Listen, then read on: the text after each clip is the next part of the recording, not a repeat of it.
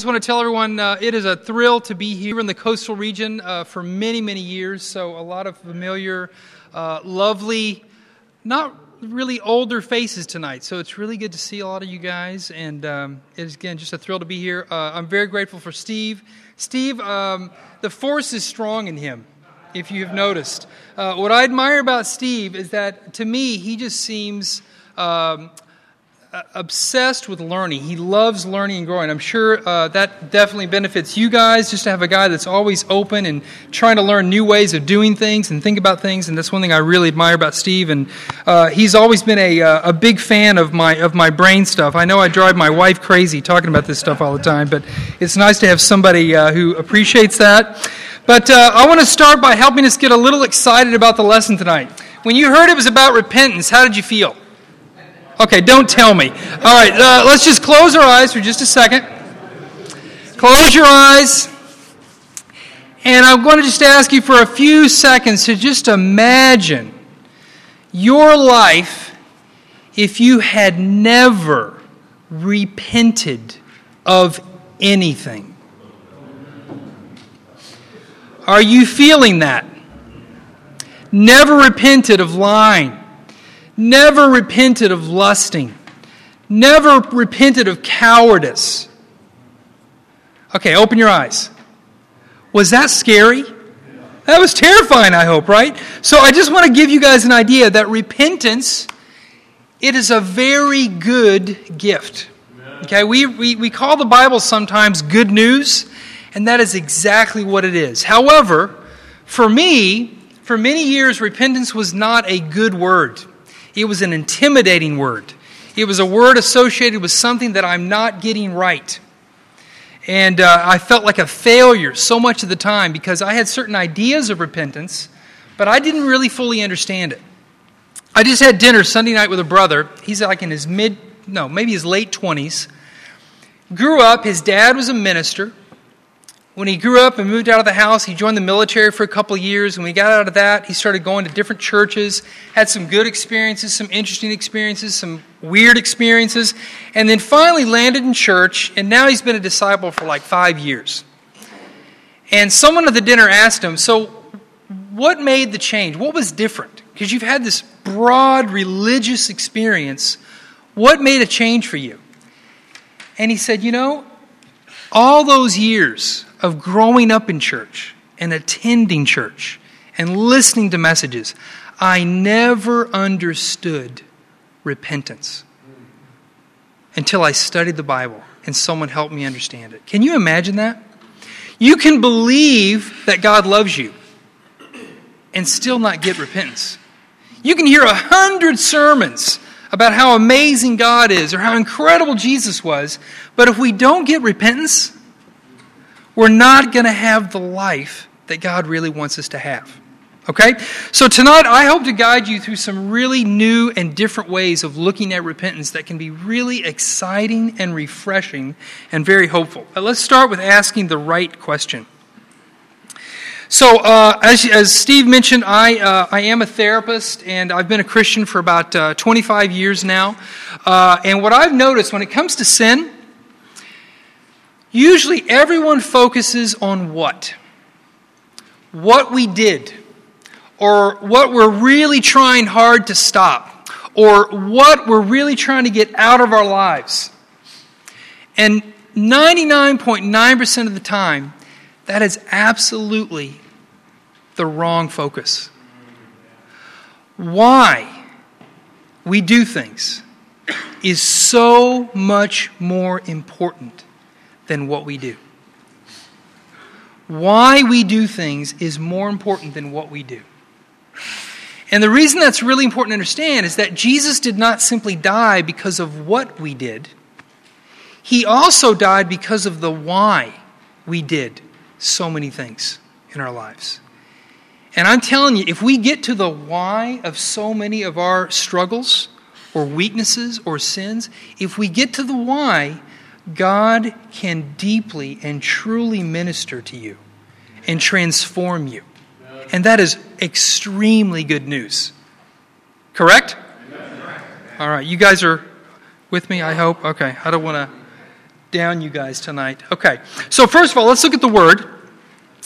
Repentance is to change one's mind or purpose. That's the original Greek meaning of that word, repentance. Now, I got to be honest with you. For many, many years, I did it wrong. When I got baptized in 91, my biggest sin coming into church was lust, masturbation, pornography. Okay? Biggest thing. Got baptized, and guess what happened to all that stuff? Went away. I was amazed. I had this new purpose in my life. I was going a new direction. I had hope. I had people around me all wanting to pursue the same things. It was amazing. And then about 5 years later, I was living overseas, and suddenly Western media started coming in. And then the internet. And all those sins that I had repented of and washed away came back. And they came back with a vengeance. Now, I was a Christian, so I knew what I needed to do. What do you do when you sin? You confess, right? So I confessed. And what did I confess? Every time, I'm honest with you, every single time I confessed what I did. I confessed what I looked at. I maybe confessed when I looked at. I got in all these things, but the one thing I was never confessing, didn't even have a clue about, was why. And I'm telling you, I was going down. Because I thought, wait a minute, I'm following the Bible. The Bible says if you sin, you need to repent, and if you repent, you'll be healed. And I kept waiting for that to happen, and I kept going through that cycle every single week. And it wasn't changing. Can anyone relate to me? There's no women here, so it's okay. You can relate to me. It's fine, all right? So we hopefully, if you can relate to that, I hope tonight is really going to liberate you in an amazing way. So, first of all, if you don't know it, I am just obsessed with the brain and understanding it more and better. And I just believe the more that I learn about the brain, the more I'm learning about what a remarkable creator that we have and what an amazing God we have. So if you guys have heard before of this interesting brain chemistry called dopamine. How many of you have heard of dopamine? Now, when you hear dopamine, what do you normally think of? Can't get enough. Thank you, Steve. Was that a confession? No, just kidding. No, but dopamine, usually you think about drugs, right? And unfortunately, that's the reputation that dopamine has. Oh, that's right. That's for those weird, dangerous drug addicts. No. Dopamine has been around longer than substances. It's been around longer than alcohol. Okay? Dopamine is something God put in every single one of the brains in this room, and He put it in there for a reason. Dopamine is designed to motivate you and encourage you to learn and to grow. How many here have learned how to drive a car? Hang in there, teens. You're going to get there, all right? Now, if you noticed, when you first started learning how to drive, what was that experience like? Was it just a piece of cake? No, it's a little challenging, right? But you know what? You didn't give up because of this wonderful drug in your head called dopamine. Because every time you drove, you got a little better. And you kept doing that, right? And every time you tried and got a little bit better and figured something out, every time you learn and every time you grow in any way, your brain says thank you by releasing some dopamine. And look at all these wonderful features that you get. You're more awake, you're engaged, you're productive, you're energized, you're motivated, and you're creative. How many of us need more of that? Yes. Amen. Well, guess what? God wants you to have more of that. But we have to make sure that we get it in the right way. We have to get dopamine His way. And when we do, it works remarkably.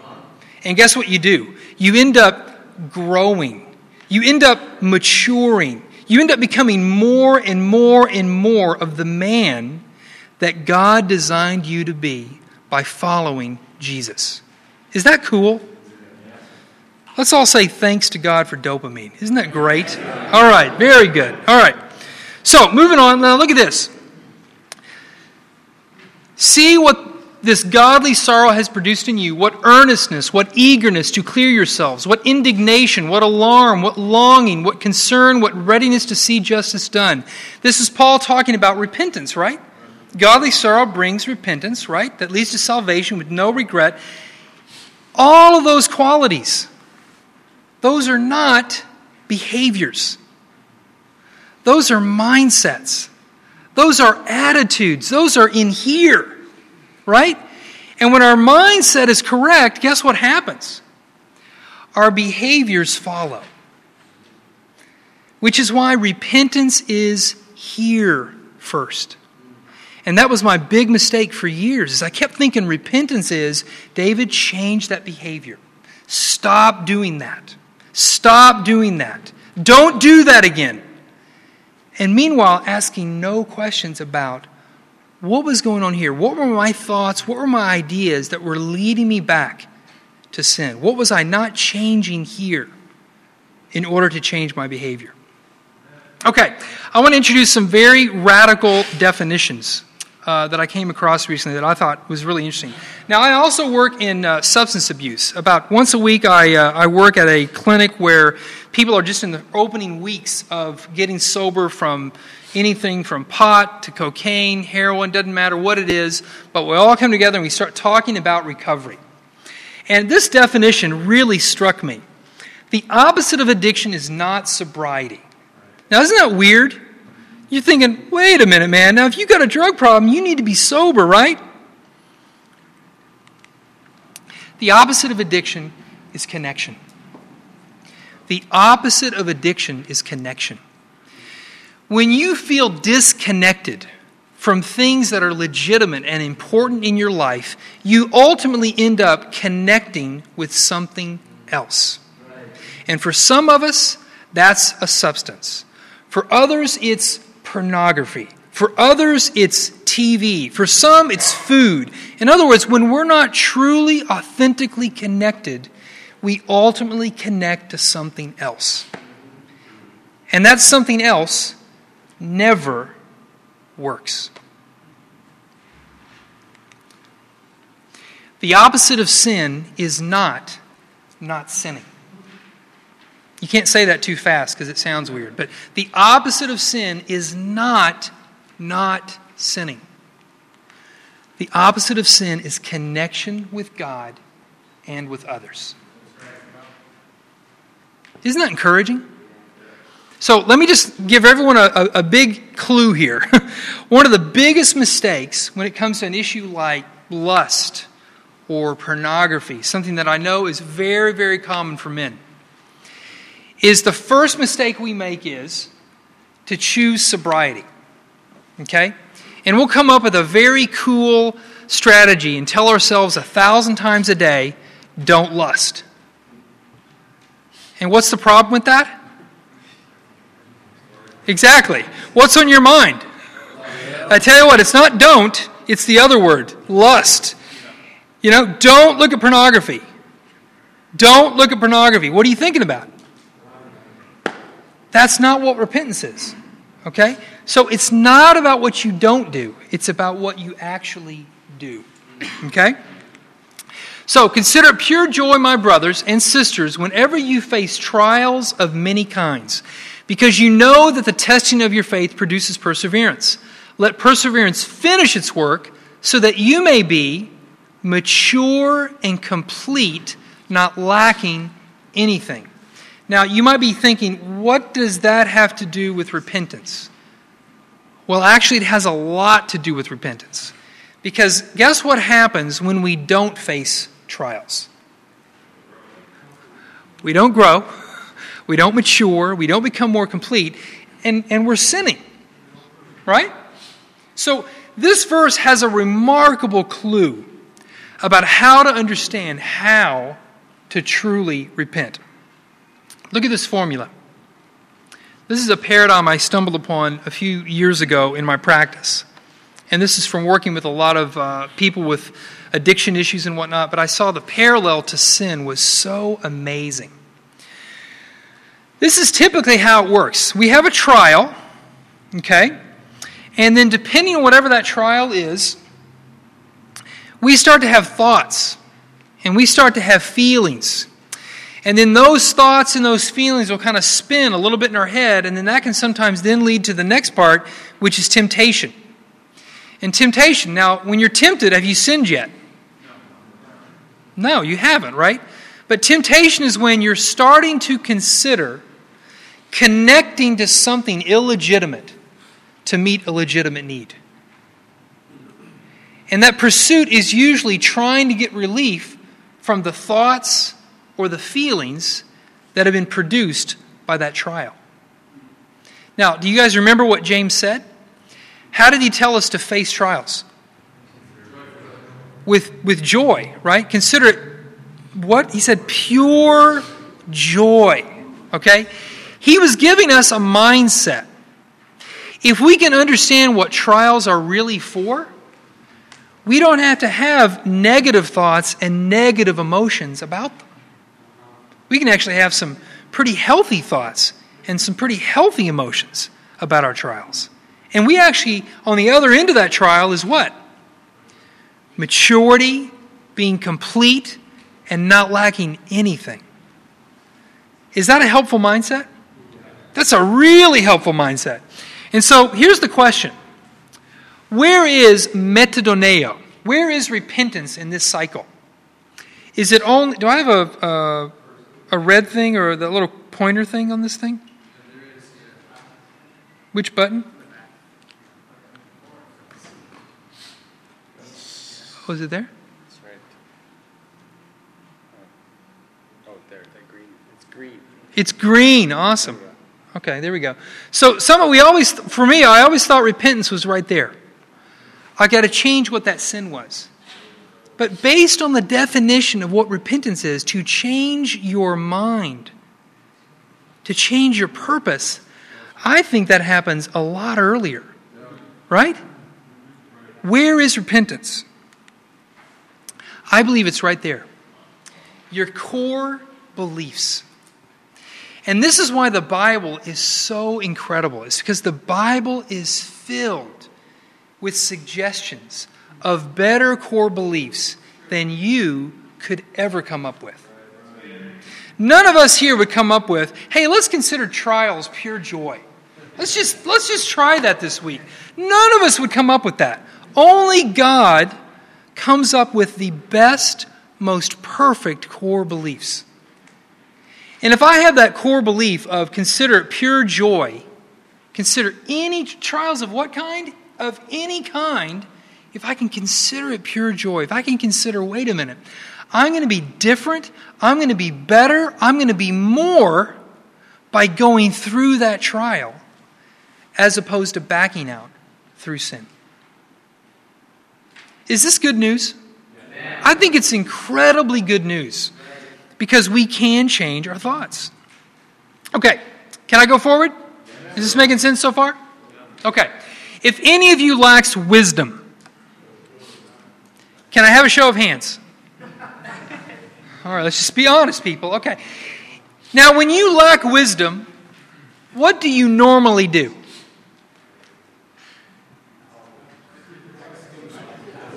We got all kinds of options, right, guys? I mean, we can go to Google. We can go to our small group leader, right? We can make a couple of phone calls, right? Whenever you lack wisdom. But what does the Bible say? If you lack wisdom, you should ask God.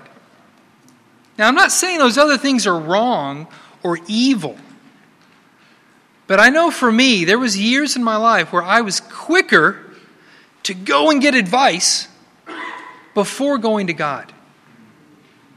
In other words, in any area where I lack wisdom, that needs to start with my most important relationship. I'm sorry, I love my small group leader. I have a small group leader now. He's a great guy. He's got a great heart. But I'm sorry. God is more important to me than him. Small group leaders in the room, I hope you're not offended by this. Actually, you're probably thanking me like, this is a great lesson, man. People are going to go to God first before me. This is great, okay? And it is good news. It's incredibly good news. But we should ask God, and what kind of God should we ask? One who gives generously without finding fault. Who in your life is really quick to find your faults? Okay, don't mention her name. Don't mention her name. All right. No. Actually, that's not the right answer. Exactly. Just point at yourself right now. You are the first. Come on. You probably know most of your faults, right? That's why we need brothers in our lives, because we miss a few of those faults, right? We need some of us to help us out. Like, hey, Dave, you missed one. Let's work on that. But we're the first ones to find our faults. But God looks at us and gives to us so generously without looking at your faults. That's amazing. Okay, now, why am I pointing this whole point out? Why am I making such a strong point here? Why we need to ask God is because I believe churches can be a breeding ground for a very, very dangerous thing. And it's called codependency. You may have heard of this concept before. Sort of the most basic definition is helping someone in an unhealthy or unhelpful way. Now, wait a minute. The Bible teaches us to love one another, right? Now, if I love my brother, if I love my family, shouldn't I help them? What do you think? If my son decides to drive a little recklessly and get a speeding ticket, shouldn't I help him and pay his ticket? Well, guys, hold on. What if he doesn't have any money in his bank account? But I have money in my bank account. Shouldn't I help him? Because I can help him, right? See, if I do that, if I help him that way, I'm not blessing him. I'm cursing him. I'm condemning him. But you know what? When I do that, just for a little bit, I'm going to feel good. Man, I could do it. I could help. I just made his life a little easier, a little better. See, God doesn't parent us that way. He doesn't. God says, when you have trials, consider them pure joy. You know, does it stink to get a speeding ticket? Oh, of course it does. But when you go through that trial, guess what happens? You become a better driver. Isn't that amazing? It's so cool, right? But this is serious, and we can do this in the church a lot, where we start being that great helper in our brother's life. And you got to be careful with that. First of all, make sure you're not filling God's shoes. Make sure you're not in the way of that person relying and depending on what's supposed to be the most important relationship in their life. And hey, absolutely, be backup, right? Support them. Support your brother. Know what's going on in your brother's life. But make sure we're helpful in really healthy ways. Amen? Okay, moving on. If any of you lacks wisdom, you should ask God, who gives generously without finding fault, and it will be given to him. Now, that was a promise. That's one of the greatest promises you'll find in the Bible. If you lack wisdom, ask God, and what will he do? He will give to you generously without rubbing your nose in it, without shaming you, without being down on you, without finding your faults. Okay? Now, here's a very interesting thing about dopamine. Dopamine is released in your head, not when good things happen, but simply the anticipation of a good thing. That's incredible. Okay? So that means Even before I put that chocolate chip cookie in my mouth, right? Just anticipating that cookie, my brain is already saying, David, good. This is going to be good. Go there, please, quicker, walk faster. You know what I'm saying? That's just how it works. But this is an incredible confirmation of how God has designed our minds. Hebrews 11. Look at this. Now faith is being sure of what? Of what we hope for and certain of what we do not see. And verse 6. And without faith it is impossible to please God, because anyone who comes to Him must believe. He must have the core belief that God exists and that God rewards those who earnestly seek Him. There's another core belief right there. See, our minds were designed to have faith. When I have faith, when I anticipate God answering my prayers, or I anticipate God's blessings, my brain releases dopamine that says, David, keep believing. Keep pursuing those things. Keep walking with God as you go through anything, trials or blessings. Quality of our thinking will determine the quality of our living. This is a powerful concept. And again, it goes back to that whole definition of repentance. To change one's way of thinking. Okay? We took last year, a year and a half ago, our ministry, we went through an entire 40-day series basically focusing on one verse in the Bible. And I'm going to show it to you in a second. But the reason we focused on this one verse is because we took this thing home. The thoughts that you have are the thoughts that you send energy to. Okay? Now, I'm going to give you my old example. If you close your eyes right now, please trust me for a second. White bear. Okay, open your eyes. What did you see? Thank you very much. Okay, so here's the thing. In your brain, you have a little collection of cells that are connected to this idea called polar bear, right? I said two words, and by saying those two words, whether you liked it or not, your brain sent energy to those neurons, sent energy to them, turned them on, and in your head, you had some kind of image or some kind of memory of a polar bear. Now, that neuron was in your skull when you woke up this morning. How many of you thought about polar bears this morning? Thank you very much. Nobody did, right? So it's whatever you decide to pay attention to, that is where you send energy to those neurons and those thoughts. And every time you think about them, they get stronger. They get better. Now that's good news and that's bad news, right? Because it all depends on what we decide to think about. What do we decide to think about? So, if I have a lot of thoughts on my problems and what's going wrong in life and who I don't like today and what I don't like doing today, I guarantee you I'm not going to have a lot of energy left focused on God's purpose for me or my salvation.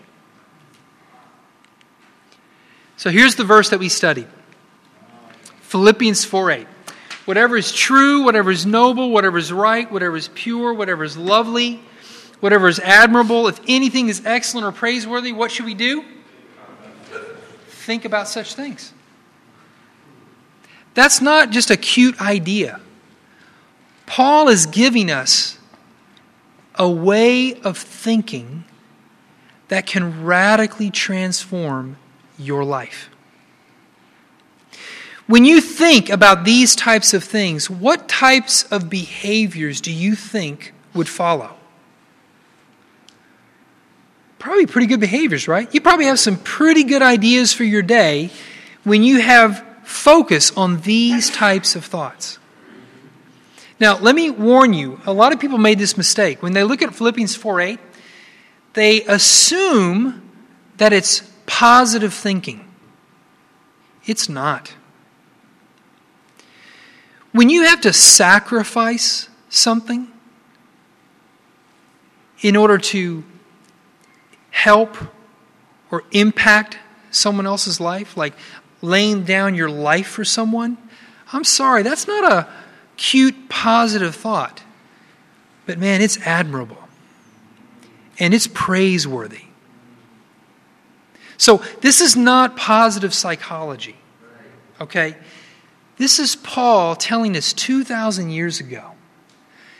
If you think this way, it will go well for you. It will change you from the inside. And guess what? Then your behaviors will be radically different. The what will be very different when we change our thoughts. Okay, moving forward. Oh, I just came up with this, and that's a freebie, by the way.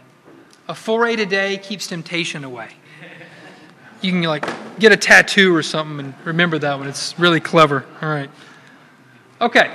Now here's the thing. Now it's going to start getting messy. So we just read this amazing promise from James. Okay, that was verse 5. Look what suddenly happens in verse 6. He says, when you ask, you must believe and not doubt, because the one who doubts is like a wave of the sea, blown and tossed by the wind. Now, in that scenario, in that visual, what's in charge? The wave or the wind? The wind, right? So for us, it's a wonderful metaphor, because who's in charge of your life? Is it you, or is it your circumstances? Do your circumstances toss you back and forth? Okay, God, I'm really close with you today because I like today. I like how today is going. So I'm going to spend a little more time with you, God. Or I'll read my Bible some more, God. But then when some circumstances come up that we don't like so much, we can tank. And we forgot what James said. Wait a minute, Dave, hold on. Don't forget. Pure joy when there's a trial. Pure joy. Okay, now, if we thought this was intense, now it gets worse. 7 and 8. That person who is doubting, that person should not expect to receive anything from the Lord. Can you believe the Bible says that? I mean, when you read it slow enough, it starts making you feel uncomfortable. All right? Such a person is double-minded and unstable in some of the things they do. Oops, I read that wrong. In all they do.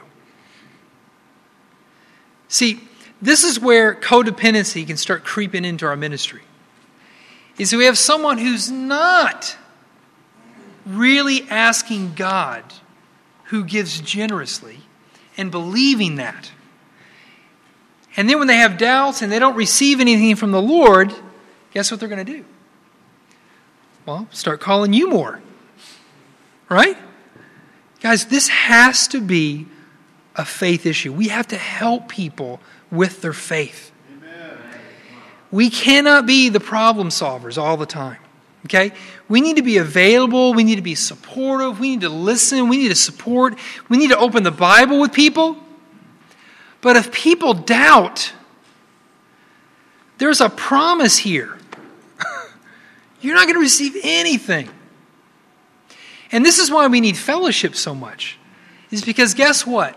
There are brothers in my life that have been through trials, kind of similar to mine.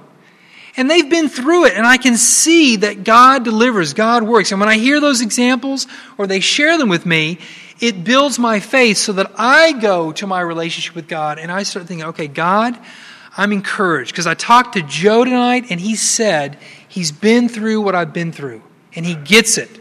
And you delivered him. I know you will deliver me. You see? We need to strengthen one another spiritually, not codependently. Amen? Okay. Moving on. So doubt is a dopamine drought. Doubt is a dopamine drought. So when you anticipate bad outcomes, or you anticipate no outcome, God's not going to deliver, I doubt, guess how much dopamine comes out in your brain? None. You are having a dopamine drought. Okay? It does not sound fun. In fact, to get a good visual here, here's what your brain looks like with less dopamine. Sleep, uninterested, unproductive, blah, unmotivated, stuck. Has anyone ever been in that place? Thank you very much. We all have, right? We've been there. And guess what happens? When my brain is in that state, and I'm not engaged, and I'm not asking God for wisdom, who gives generously to me if I really believe Him, guess what I want to do when my brain's in that state? I want to look at pornography. Because guess what pornography does? It floods my brain with dopamine. Isn't that interesting? Now, I'm talking about porn, but I think it applies to a lot of sins. Sins are an illegitimate way to meet a legitimate need. This brain doesn't need porn.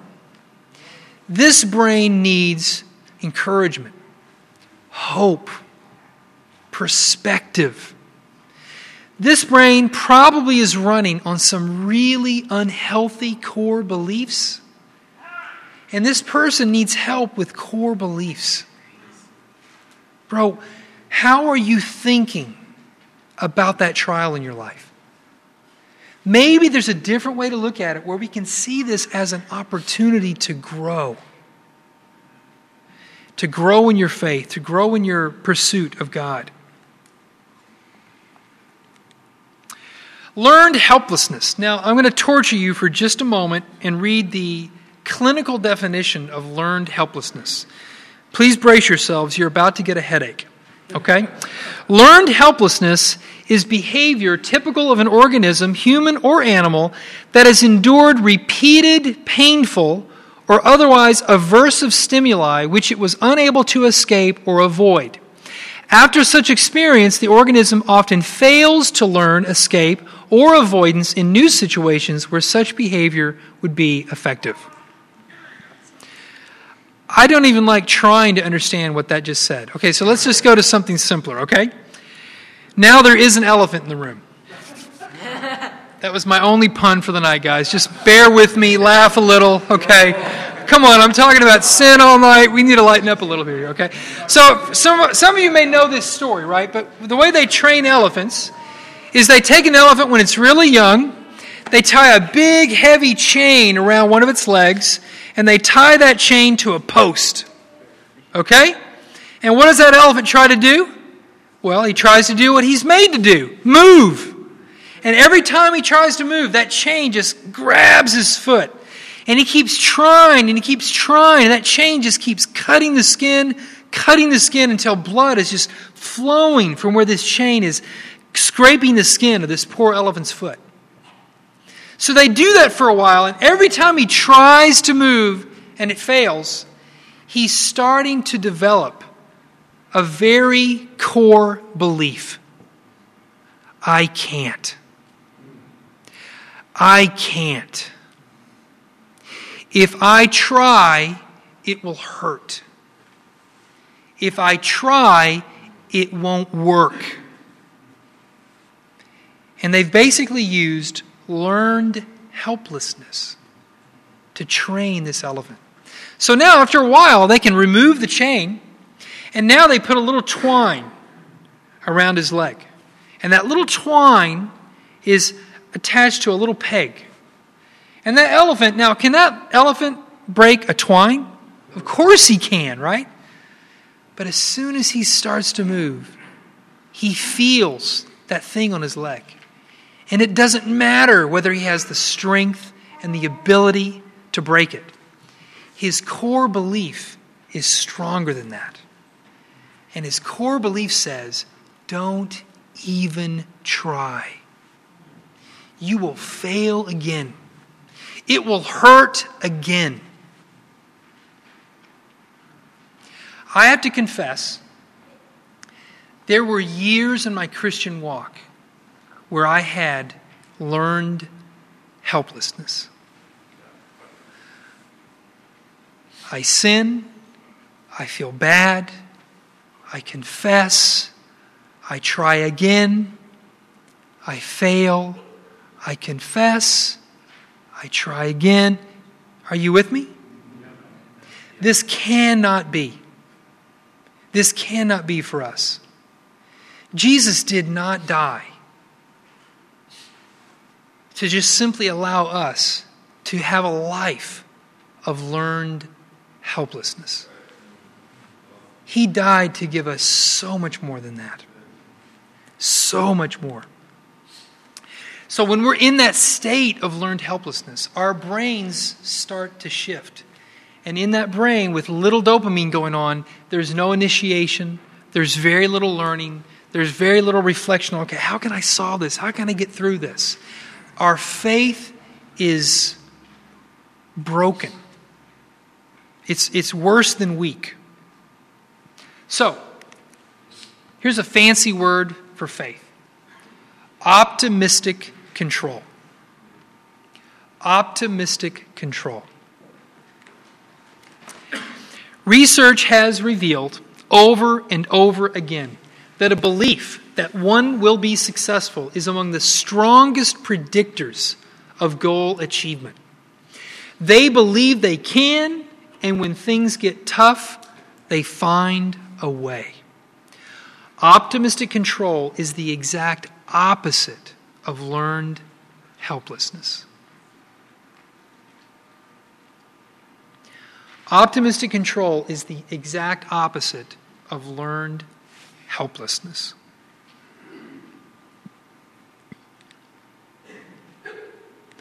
So optimistic control looks really, really good on the brain. Faith looks really, really good on the brain. When we anticipate God's response to us, when we anticipate maturity, becoming complete, not lacking anything, our brains release dopamine to kind of get us going so that we start asking God for wisdom. And then we start talking to people to see how God answers that prayer by getting some support, getting some resources, getting some ideas, going over that weird cycle that David Bruce explained at that midweek that one time, which is, okay, wait, there's sin, and you go backwards. Wait, you were tempted. Now, wait a minute. What were the thoughts and feelings before you were tempted? Wait a minute, bro. What was the trial or the trigger that started the whole thing? And better yet, let's go back. What was the core belief that was in there that led you to fall after that trial or after that trigger? See, we can learn how to do these things in a very different way. Okay, plan of repentance. We want to go for the why, not the what. Let God give generously because guess what? You can't. You can try, but you'll get exhausted and burn out very, very quickly. Number 3, track sin back to core beliefs. Okay? So when you're in small groups and you're in that moment, I mean, honestly, when I do D groups with people, I say, guys, let's talk about the what for about 30 seconds, and then let's do the work that's more important. Let's talk about why. Let's talk about what core beliefs are going on or not going on in some trials in your life right now. And let's find some better core beliefs. And that's where the Bible delivers really well. Every time. And 4, repentance repairs and improves core beliefs. So when someone's confessing sin to you, make sure that you don't get tricked and focus on just the sin. Whenever sin is coming around, it's usually a heads up that that person maybe has some core beliefs that just aren't helpful or working right now. And that's where we can change. That's where we can truly repent. To change the way that we think about our trials. Okay. Now, I have some small group discussion questions, but I would love to start together as a group. Would that be okay? Sure. All right. Now, this cycle that I gave you, and by the way, that cycle is a very common, kind of accepted cycle in understanding, addictive behaviors or repeated sin. But I also want you to keep in mind that cycle also works for things that go well. Okay? So if you think about this, like in your small groups tonight, think about something that's gone well so far maybe this week and track it backwards. Okay? If something went well, go backwards and ask yourself, okay, what was going on that led up to that good thing happening? What were some good decisions that I made or some good choices that I made? What were some prayers that I had that led up to that good result in my life? That's also a really, really helpful way to really get closer to knowing each other a lot better, is just even understand how people do well in their lives. Don't you love D groups when you come together and all you talk about is how you blew it that week? Is that fun? And then you just count the days to do it again? Oh, I can't wait. Come on. We got to mix it up, guys. We need to encourage one another, not just with what's going not well, but let's talk about how we're doing well in some areas. We got to mix it up. Okay. Now, here's the one I want to do together. Describe a negative, unhealthy core belief and replace this with a healthy, biblical core belief. Now, let's get really real here, okay? Now, looking at that cycle, I want to ask you, let's say that cycle ended with the sin of looking at pornography at 11 o'clock at night. Okay? So, we start with that sin and we go backwards. So, temptation, what do you think? Did temptation start at 10:55? Maybe a little earlier? Maybe about 7? And before that, there were some thoughts and some feelings about some kind of trigger that happened or some type of trial that you might have been going through. Okay? But now let's get to the real part. What kind of core beliefs could have set off that cycle? Can we share some? Go for it, bro. I am not good enough. Think about that. If you have that core belief, when you wake up in the morning, get through your Bible really quick, shut it, get in your car, and that one idea starts to pop up. I'm not good enough. The first even hint of a trial at work is going to start that process. Ren, you had one? Nobody likes me. I'm alone. I'm different. I'm a problem.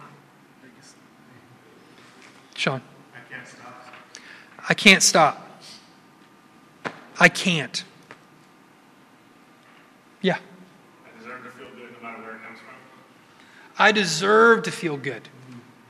See, I had that one for years. And so what I would do is I would work really hard all day long. I would go through lots of trials, never talk about them. People would tick me off, and I'd go, oh, I'm so glad they ticked me off, because now I feel more justified in doing what I'm probably going to do tonight. Do you see the madness of this? Okay, so let's all take a breath. All right, let's try this again. So now, same scenario, only this time at 11 o'clock at night, I'm just about to click, and I say no. And I shut the computer down. And I go to bed with a clear conscience. And I close my eyes. I pray to God. I said, God, thanks. That was a close one. Thank you. Thank you. Thank you. And I go to sleep. Now let's back it up. I had temptation all day. I had that trial, or that trigger, in the middle of my afternoon. I didn't like it. Man, those trials. I know James says pure joy, but it did not feel like pure joy at 3 o'clock today, man. Did not like that interaction I had. Okay? And now let's go back even further.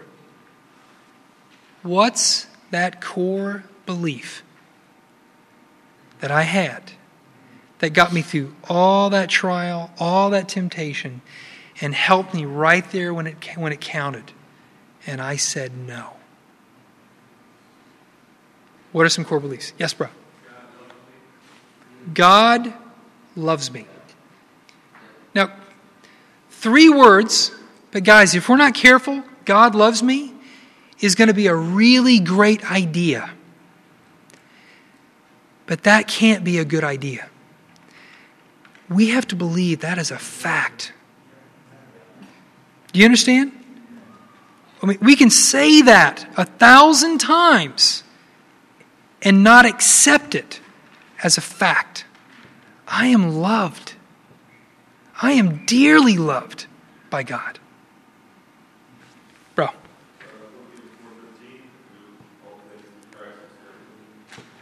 I can do all things through Christ. Bring it on.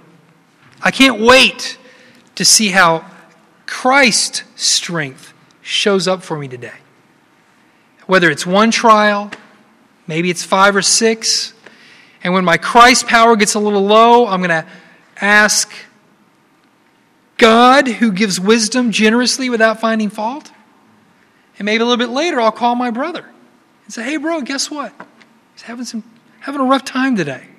I need to talk about this because my core beliefs are starting to get tested. One more. David. No temptation has seized you, but I can find a way out. There got to be a way out. There we go. No temptation has come about that God has not provided an exit for. Again, be very careful, guys. It's very easy to read the Bible. It takes a little bit more effort to memorize it. But it takes intentionality to accept the Bible as your truth. Okay? And I guarantee you it will make a difference. Okay. One more. Get a core belief option from each member of your group. Can you imagine that? Imagine if your D group, you went to a D group, and let's say you confessed, you lied at work. Okay, you did something, you got nervous, got a little insecure, and you just lied about something at your job. And you confessed that to your group. Okay? Now, how's the group going to respond? Oh man, you got some great groups down here. That's awesome. But can you imagine if you confessed your sin and afterwards everyone listened to you? Maybe one person asked a good question about, okay, bro, I get what you did, but all right, let's talk about why. And you got a little vulnerable and you talked about, I was scared, I was nervous, I thought, I'd have these horrible consequences, or I don't know, I just wasn't thinking straight. Whatever the why is, they talk about that why. And what if they got a core belief, a really good core belief about themselves from each member of that group before they left? Can you imagine? This is how we encourage one another. If we have a community where we can get healthy, undistorted, good, pleasing core beliefs sent to our direction, guys, these men will change a community. These men can change the world. Isn't that amazing? I love you guys. Thank you very much for listening tonight, and I really appreciate y'all being here. Thank you so very much.